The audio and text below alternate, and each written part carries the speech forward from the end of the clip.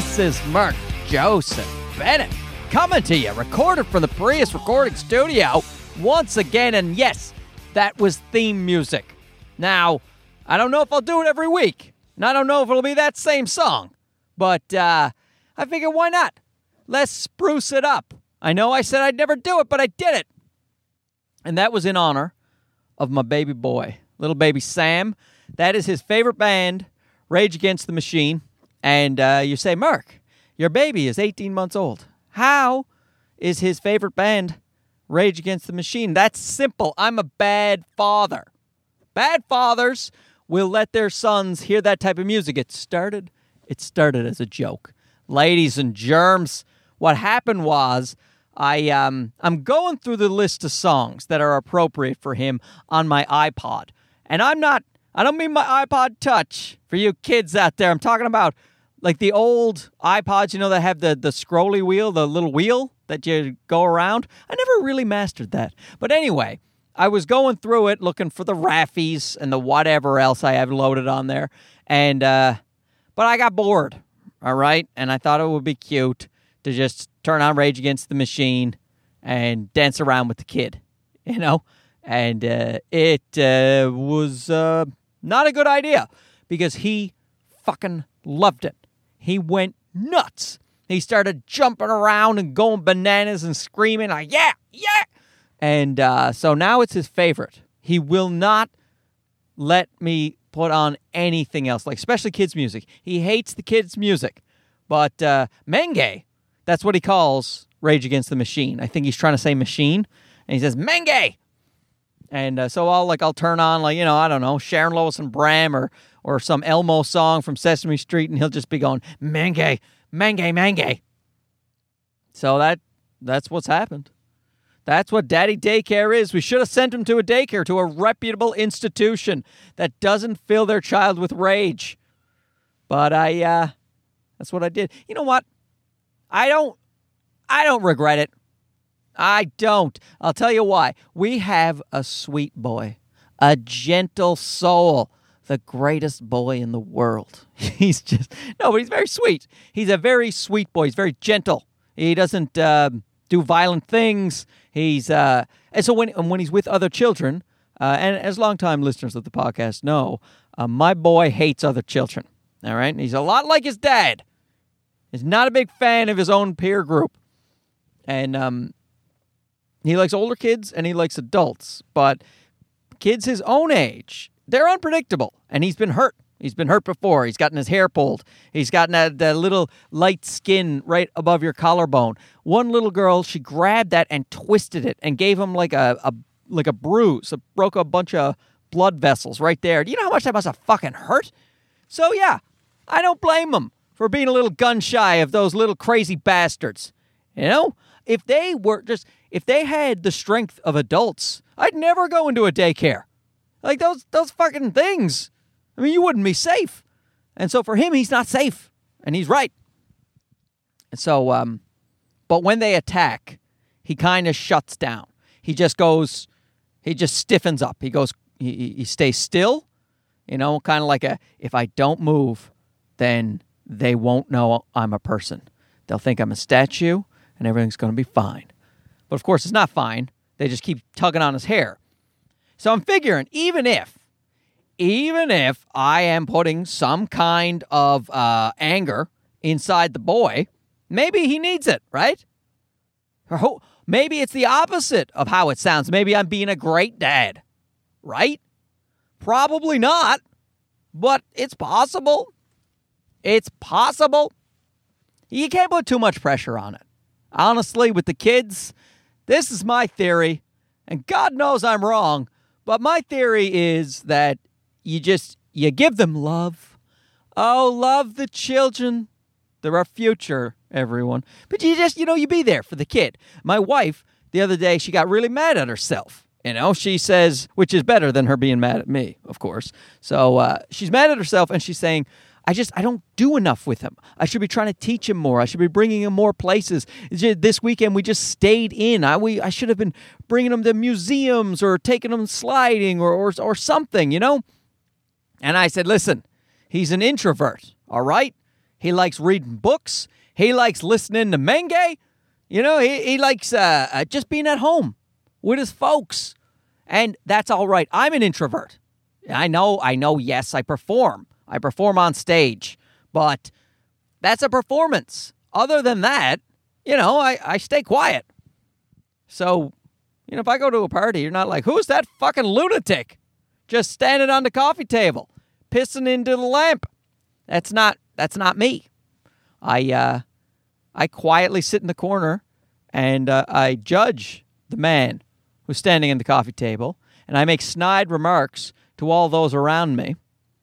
And then I find out later that those people are his best friends, and I hate myself. That's how I roll. Okay? But that's the thing. You can't overcomplicate the kids. You got to put in a good effort. You got to read some books. You got to do your best. However, don't overcomplicate it. You be there for the kid. If there's anything that you can take from, children who are acting badly or having a tough time in life, it's usually because they're being neglected in some way by their caregiver. You know what I mean? So what? If we're sitting at home listening to politically fueled rants, right? By Rage Against the Machine. Man, what is hilarious, though, is that I also started showing him YouTube videos of Rage Against the Machine in live concerts because I thought that it would be a good idea to show him that the instruments, because he seemed to be very interested in like drums and guitars and stuff like that. So if he's watching the concert, he can see the guy playing guitar, the guy playing drums, and, you know, it might make him associate those things better. I figured it was a good plan. Again, I was wrong. So, because the audience, they show the audience at these outdoor concerts, and often women are flashing their tits, and, but is that wrong, though? Right? Is that wrong? Like the other day, I was at my brother's place, and I was showing, my boy, we were all hanging out at my brother's, and I was showing my boy the Rage Against the Machine concert. That's his favorite one. And then my brother's kid, who's my nephew, he's 9 years old, he comes running downstairs, and he's like, what are you watching? And I was like, oh, this is Sam's favorite thing to watch. It's Rage Against the Machine. And then he turns, looks at the TV, and then he just looks away, Nick, and he says, oh, I just saw something so inappropriate. It was so inappropriate for me, which made me laugh, because who says that? I just saw something inappropriate. But I get what he was saying. I know what he saw was some boobs. I know it. I didn't actually catch him looking at it, but I know that's probably what he saw. So I said to him, sure, perhaps you shouldn't see that, but it's just the human body. You know, it's no big deal. You didn't see anything violent or awful. It's just the human body. We all have bodies, and it's natural. That's what I said to my nephew. Mostly I was trying to calm him down so he wouldn't rat me out to his parents. But, or go into school that morning, just saying to the teacher, yeah, so my Uncle Mark shows me naked pictures of ladies. I tell you what, when you start phrasing things as an uncle, you realize how creepy it sounds if you do anything wrong. My uncle showed me naked pictures. Listen to that sentence. Who wouldn't be alarmed by that? Cops would be at the door the next day. My uncle. Uncles are always up to no good. You watch any Lifetime movie, anything on the Women's Network, there's always an uncle doing something. You know? Any hoozles. So what? The kid sees some boobs, Natural. No biggie. We're raising our child free. He's free from societal restrictions. But see, therein lies the problem. He'll go to school, and he'll be cool. He's like, what's the big deal? So there's some boobs over there, some swear words that I know from Rage Against the Machine, where they scream fuck all the time. What's the big deal? Those words have no power over me, and he knows all about political causes, right? He's saying things like free Tibet, and all that shit. You know, and the other kids, but then that's what'll happen is the parents of the other kids and the teachers, and they'll be like, hey, those are bad. Those are bad things. You're bad. And they'll be like, what? I'm bad? I didn't know I was bad. You're bad. You sit in a corner, or you go in the hallway, or you're expelled, or all this shit. When in fact, he's not bad. He's not wrong. He's evolved. He gets it, man. Fucking anyway. But that's what you got to watch out for. It's this game that you have to play. That's what I think. The game of going, who gives a shit if he sees some boobs, or if he knows what a swear word is, or let's give him some credit.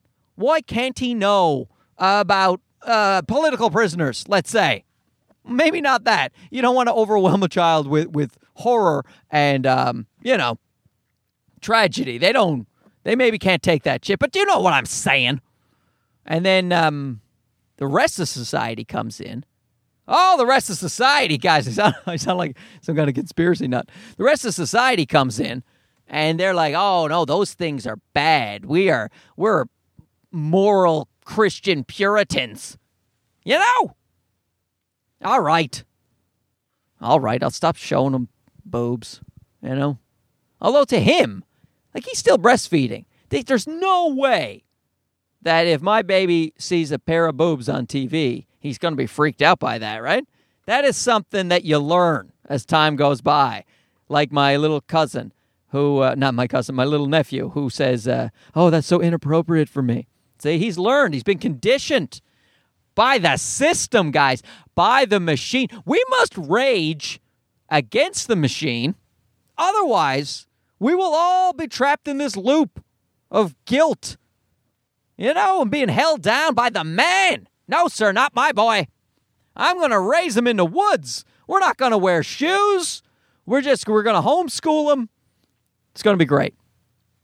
We're going to be a bunch of hippy-dippy pieces of shit. Now, I just want to say thanks to Absolute Comedy of Toronto. They had me all this week headlining their beautiful club, and all the shows were great. You can't say that all the time, but they were all great. Bit weird. Some of them were weird. For those of you who are at the Sunday night show, you know what I'm talking about. I'm sure I got some, I'm sure I have. I'm trying to clean up my language. Christ, my newfie bullshit. I'm sure I have some new listeners based on the amount of cards I handed out. Face-to-face interaction. Not that easy for me. I'm an introvert. But handed out the cards, had some nice face-to-face with people. And so if you're listening to this, thank you for tuning in and listening to my bullshit. But the Sunday night show, something happened that was a little insane. There was a lady. So I ask the audience questions sometimes. Like I have this bit I do where I talk about the differences in jobs and what I do and what other people do. And so I ask people, can you name a job that sounds sexy to you? A sexy job. Go ahead, name it. And people shout shit out, and then I play around with that. It's a tiny bit of improv in the middle of my set that makes me feel more connected during a live show. It makes the room feel more electric, in my opinion. So I do that. And one of so on Sunday, some lady just starts yelling like a stream of consciousness from way in the back. I can't even see her. And I said, you guys, can you name a sexy job? And she says, yeah, I sell dicks and anal lube. And right now you can get 2 dicks for the price of 1 if you come by. And then there's and she just does a 4-minute sales pitch. And I just let her fucking go.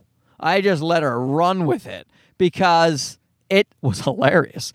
And I just wanted to see how long it will go. And it just kept going. And then I made some jokes. I have it on tape, actually. So maybe I should put it on YouTube. Because people love that heckling shit on YouTube.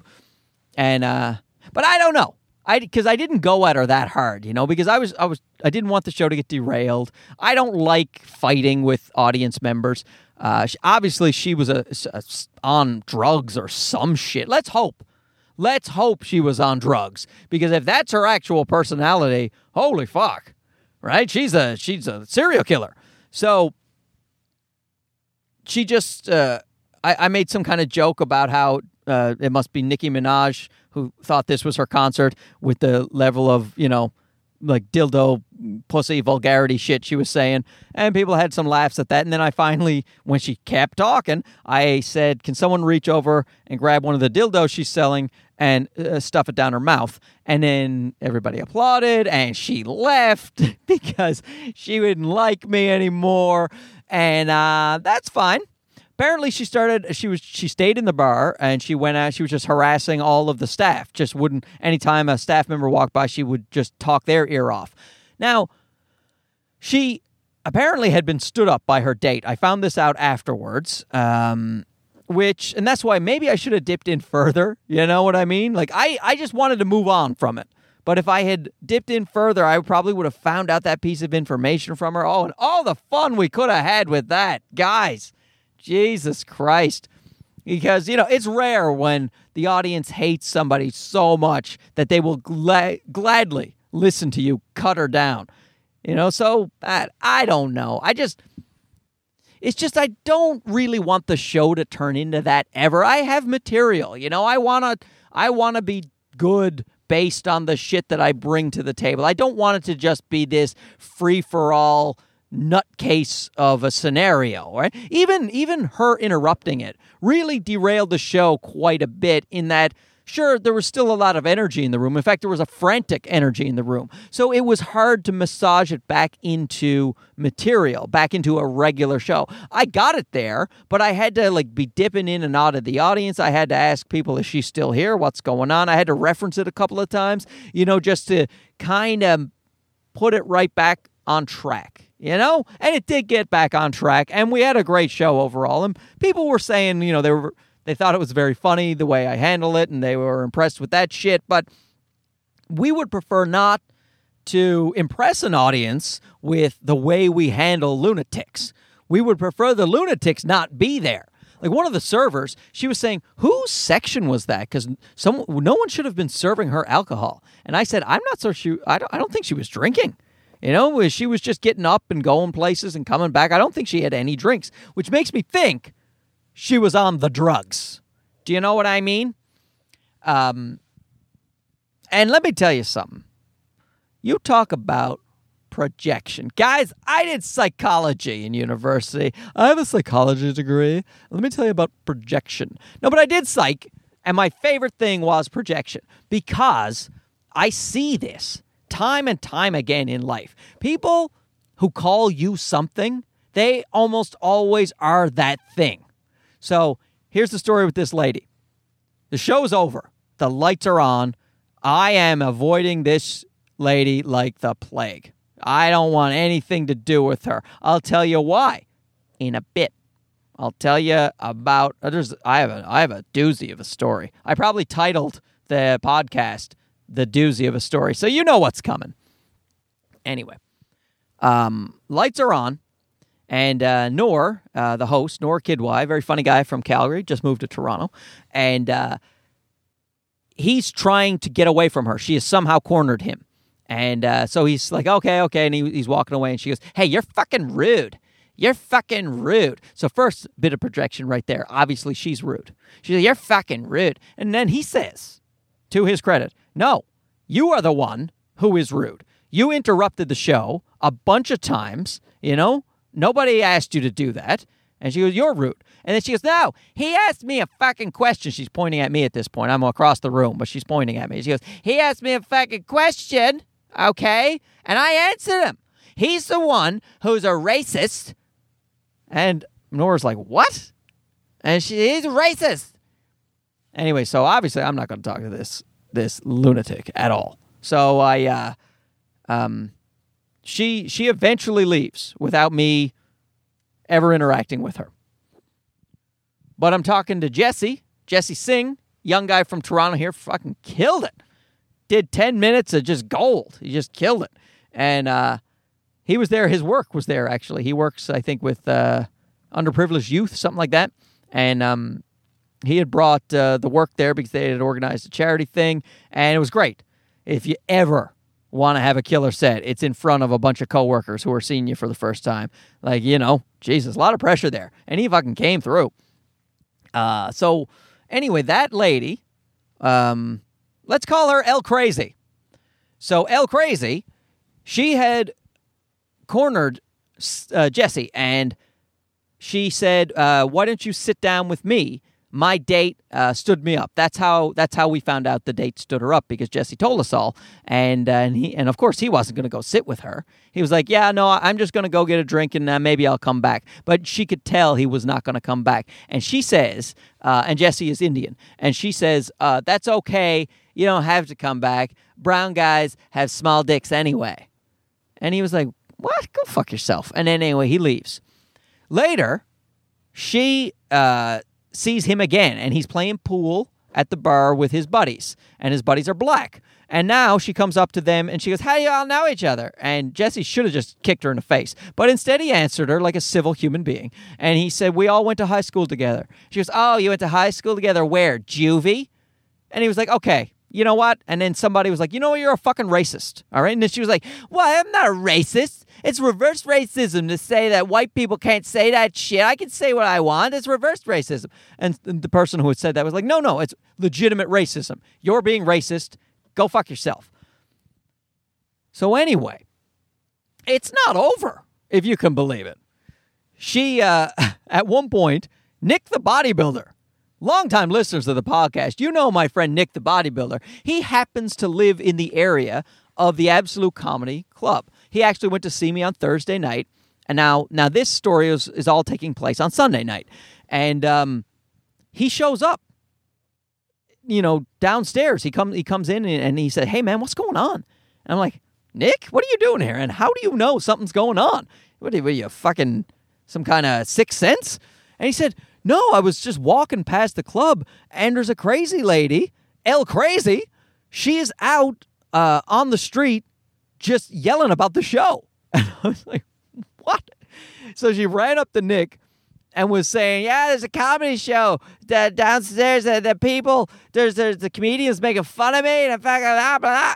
And so he was like, "I know who the comedian is that night. It's Mark." So he came down and was like, "What is going on?" I'm like, "Yeah, don't go back outside. That lady's gonna stab somebody." Jesus Christ. And the thing is, like, she was probably, I don't know, 30, attractive, but just a fucking lunatic. And listen. And you're saying, "Mark, why didn't you go talk to her? Why didn't you maybe go put her in her place, tell her to fuck off, etc., etc.? I'll tell you why. Here comes the story. Here it comes. You can't take that shit seriously enough, all right? Here is the problem with being a no-name comedian, okay? We don't get the trappings of the good comedians. We don't let's say more successful. Let's not call myself bad, right? The more successful comedians. We don't fly first class. Half the time we don't even fly. We're taking buses and trains and driving and shit. We don't get the nice hotel rooms. We get regular rooms or motel rooms. We're not comfortable. We don't have tons of money. We don't have fancy clothes. We're working guys. We're blue collar comics. We're working. We're just the money we make is what we hustle up. We don't write out a tweet and then all of a sudden the theater's filled up. Like fucking, like your Louis C.K. before everybody hated him for whacking off. We can't do that. We're guys. We're working stiffs, man. But the crazies, they don't know that. They see you on stage, and they can't put two and two together. They don't know that you're just a hard-working comic just trying to make his way. They see a celebrity, and they're like, "I have to kill that guy. That is who I need to kill." We get none of the good stuff, but we get all of the bad stuff. Stalkers. El Crazies. This story happened when I was in my second year of comedy. We're talking like 2004, right? pre-iPhone. Mother effers. Pre-iPhone, pre-Twitter, pre-Facebook, pre. And I had a cell phone. They were pretty new at the time. The flip phones, anyway, were pretty new. The smaller cell phones. And I was pretty happy to have that. I called it my business phone. I still remember the fucking phone number of that thing. So I got business cards printed out. I went to Staples. I printed them out there. And at the time, I didn't have websites and shit like that. So I had an email address and I had a contact phone number. So I wrote those on the business card like a fucking idiot. So people had my personal contact. So anyway, I would give those out to anyone after a show who talked to me because I said, you can send me an email and I'll put you on the mailing list. And I was trying to build a following, Not a bad idea, just a bad idea to put down my actual contact info. And this woman was talking to me at the end of a show. And, she was clearly interested in me romantically. She wanted a bit of the old Benny juice. Sorry, that was a little gross. But she wanted, she wanted some fun. And I didn't get the sense that she was a very stable person. Partly due to my self-esteem issues. All right, guys? I'm figuring any woman throwing herself at me, because she was pretty attractive. An attractive woman throwing herself at me, literally in my brain, I was like, what the fuck's wrong with her? Jesus Christ, she needs some help. But I wasn't wrong. All right? She had some problems, and I found out about that. So she started sending me emails, and I politely declined the things that she asked, like the dates and shit like that. And then I started getting emails from someone else. And it was her ex-boyfriend. And her ex-boyfriend apparently had schizophrenia. This was according to the lady. She had written me and said, sorry, my ex-boyfriend is writing you emails now. He found your business card. And so he has schizophrenia and he's off his meds right now. I'm like, oh, that's fucking awesome. That's aces. A+. Hooray. I'm 25 years old. I don't know how to handle that shit. I don't know how to handle that now.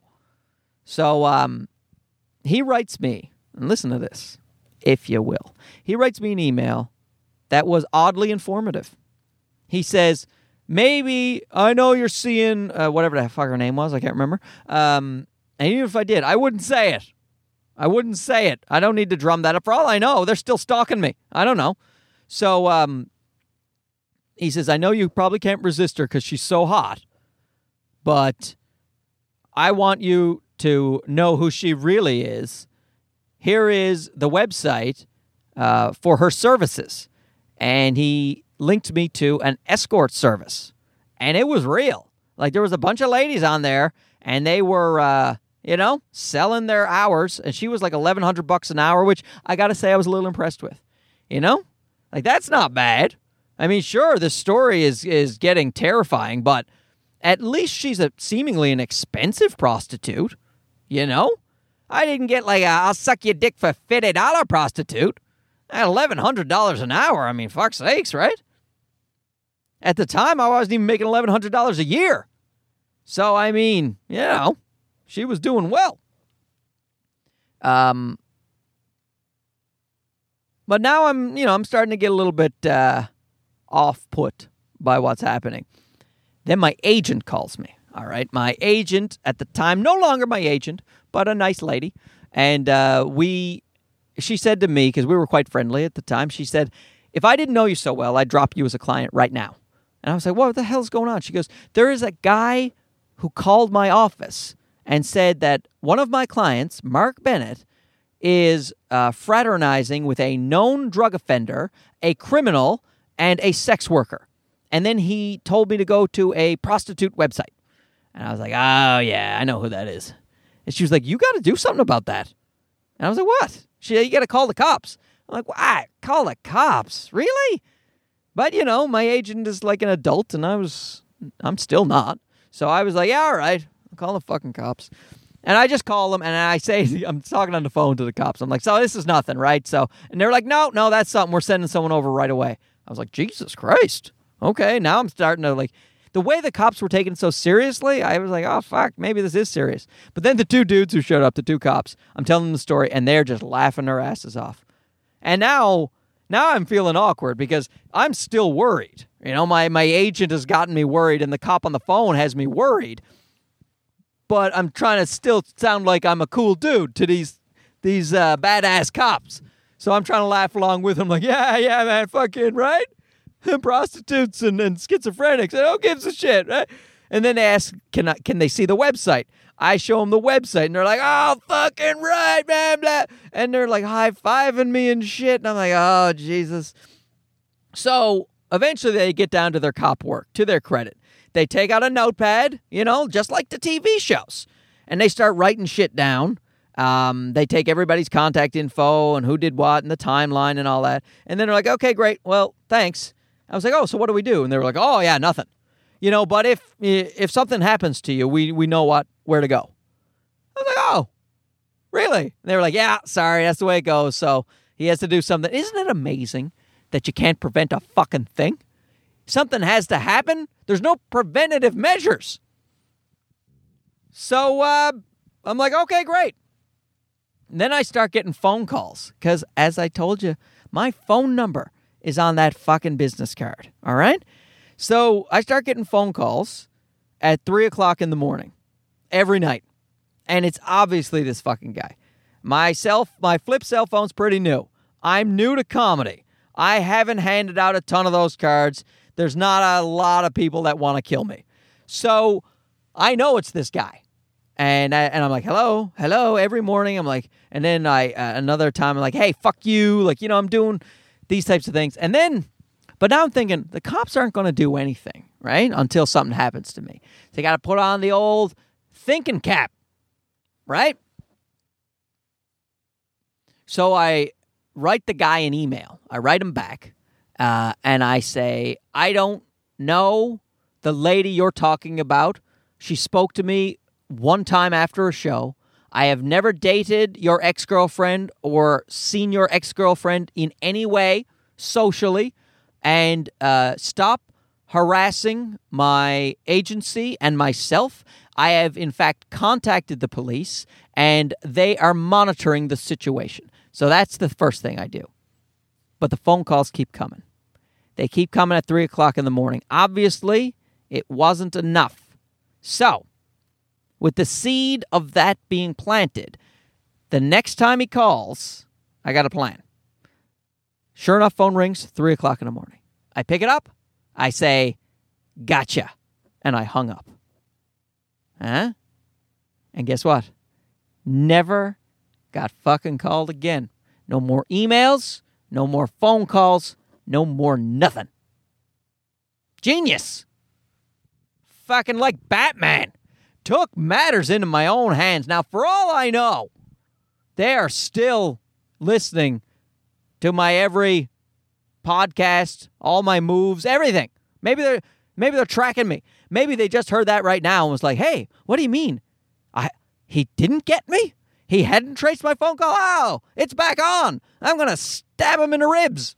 I don't know. But that's what I'm saying when the other comics are like, oh, so you're really not going to go over and talk to her? I'm like, no, there's no fucking way I'm going over and talking to her. Because that shit, that can escalate, man. You don't even know. And here's one thing I'll say, especially when it's a woman. Especially because when you're a dude, and I've said this before, and many others have said it before me, when you're a man and you are stirring up shit, you know that there comes a point where someone's going to knock you on your ass. They're going to stand up and go, now, that's enough of that. Sit the fuck down. You're going to get popped right in the gob, and you're going to deserve it. You're going to need it. And when it's over, you'll think to yourself, yep, definitely went too far there. Women don't have that fucking little thing. That's why I wished I had a little lady kickboxer next to me, you know, when it was all going down. And just have her go up and just roundhouse her right in the chops. And be like, yeah, That's how it works.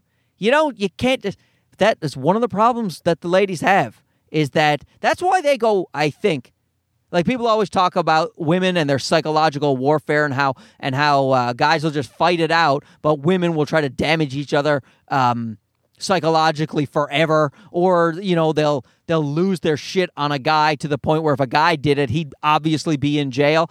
It's because of that. I think they don't have that threat of getting their teeth knocked down their throat, so that gives them this unlimited rope to run with. So it's just, that's what we need. What we need, ladies and gentlemen in society, is a bunch of lady enforcers. Their whole job is to stand around and go, hey, you over there with the mouth, you're going to want to keep that mouth purty, so shut it. That's why, though, you don't engage. There's lots of crazies out there, man. Lots of fucking crazies. And I'll tell you what else, too.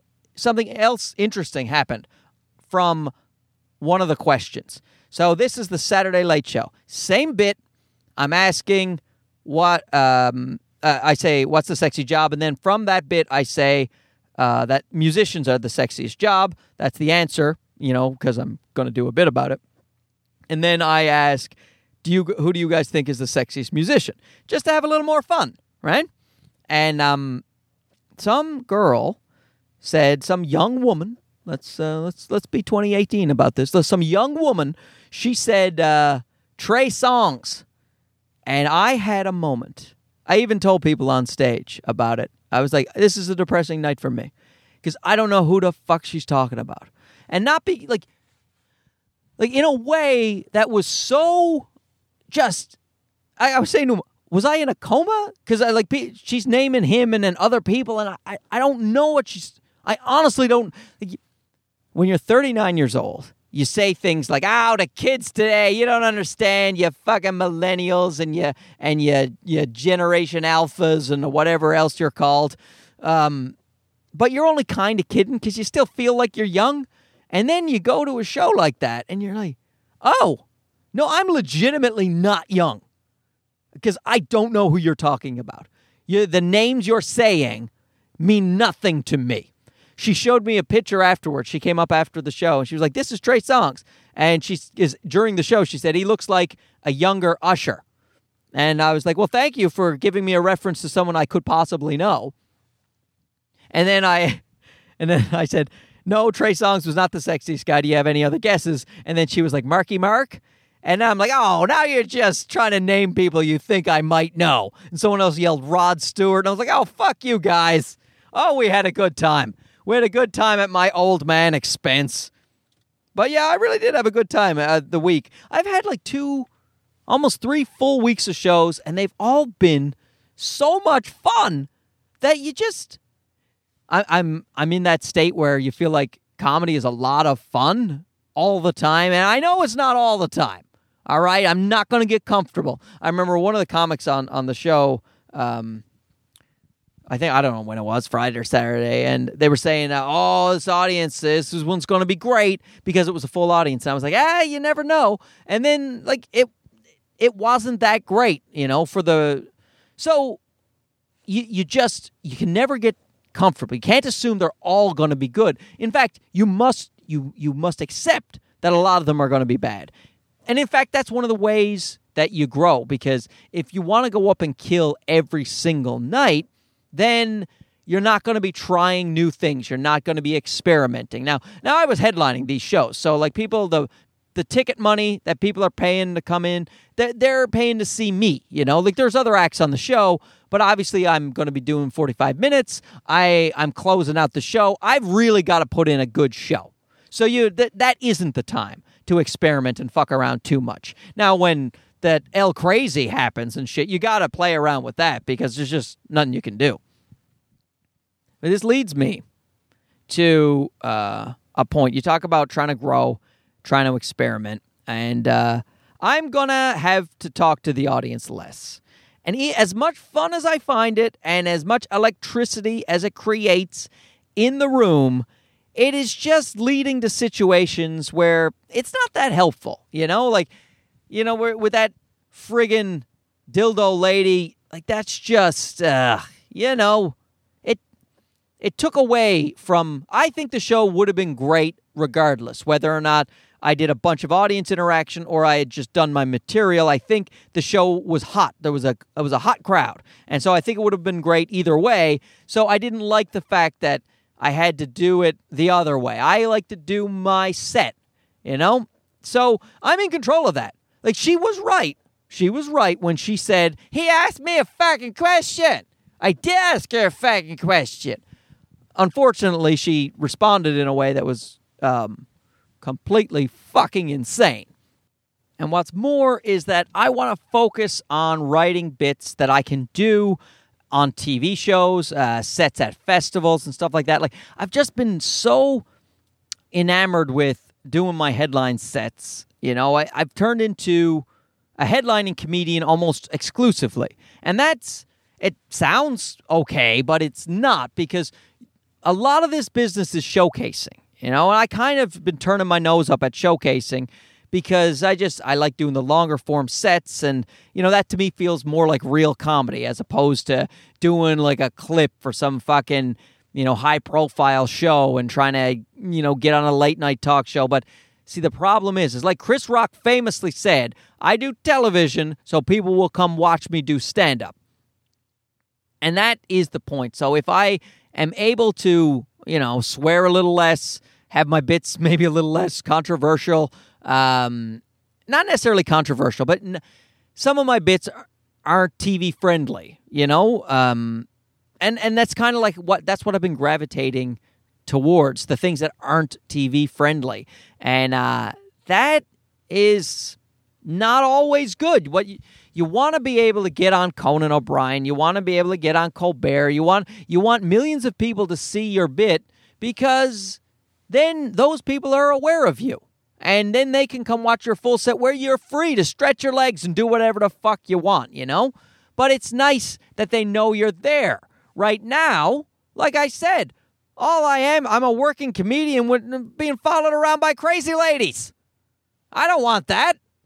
I want less crazy ladies, more, goodness. But it was nice to have the day off today, I tell you what. Is to not have to go to do another show. Doing 8 shows in 7 days, it takes a toll. You know what I mean? It starts to take the good out of you. So today I stayed home with the boy. We didn't go fucking anywhere, which was great. There's nothing better than bad weather, because I can't take the boy out in the bad weather, and I'm looking at him, we're looking out the window, and I'm like, hey, son, guess where we're not going? Anywhere. And he's like, yeah, let's dance to Rage Against the Machine, which is hysterical, by the way, because he legitimately dances on his own now. So, but he's learning to dance based on Zach De La Rocha? I never know how to pronounce that. The lead guy from Rage Against the Machine, the lead singer. He jumps around like a fucking jackrabbit on fire. It looks so cool. What a band they are. Man, go back and listen to those guys. They're so good. So, as a front man, it looks fantastic. He's jumping around. So Sam, he tries to emulate that, but he's an 18-month-old baby, so he can't jump yet. So he just stomps around like he's fucking trying to smash Beatles. Just and he tries to jump, but he only gets as far as his tippy toes, which looks really funny. However, it is dangerous when he does it on the couch, because he's like basically trying to kamikaze off the fucking thing. Doing a great job at Daddy Daycare over here. Basically trying to keep my kid from splitting his head open listening to his devil music. Honest to Christ.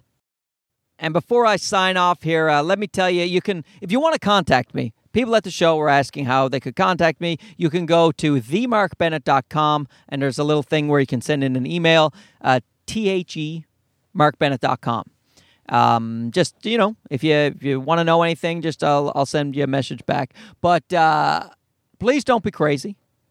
If you're a lunatic, just admit it to yourself and don't be sending me any fucking emails, all right? There's no way to get to me from that email. No personal information. You won't find me, you goddamn psychos. But for the rest of you, please, feel free to send a message. Thanks again for listening, everybody. I'll check in with you soon.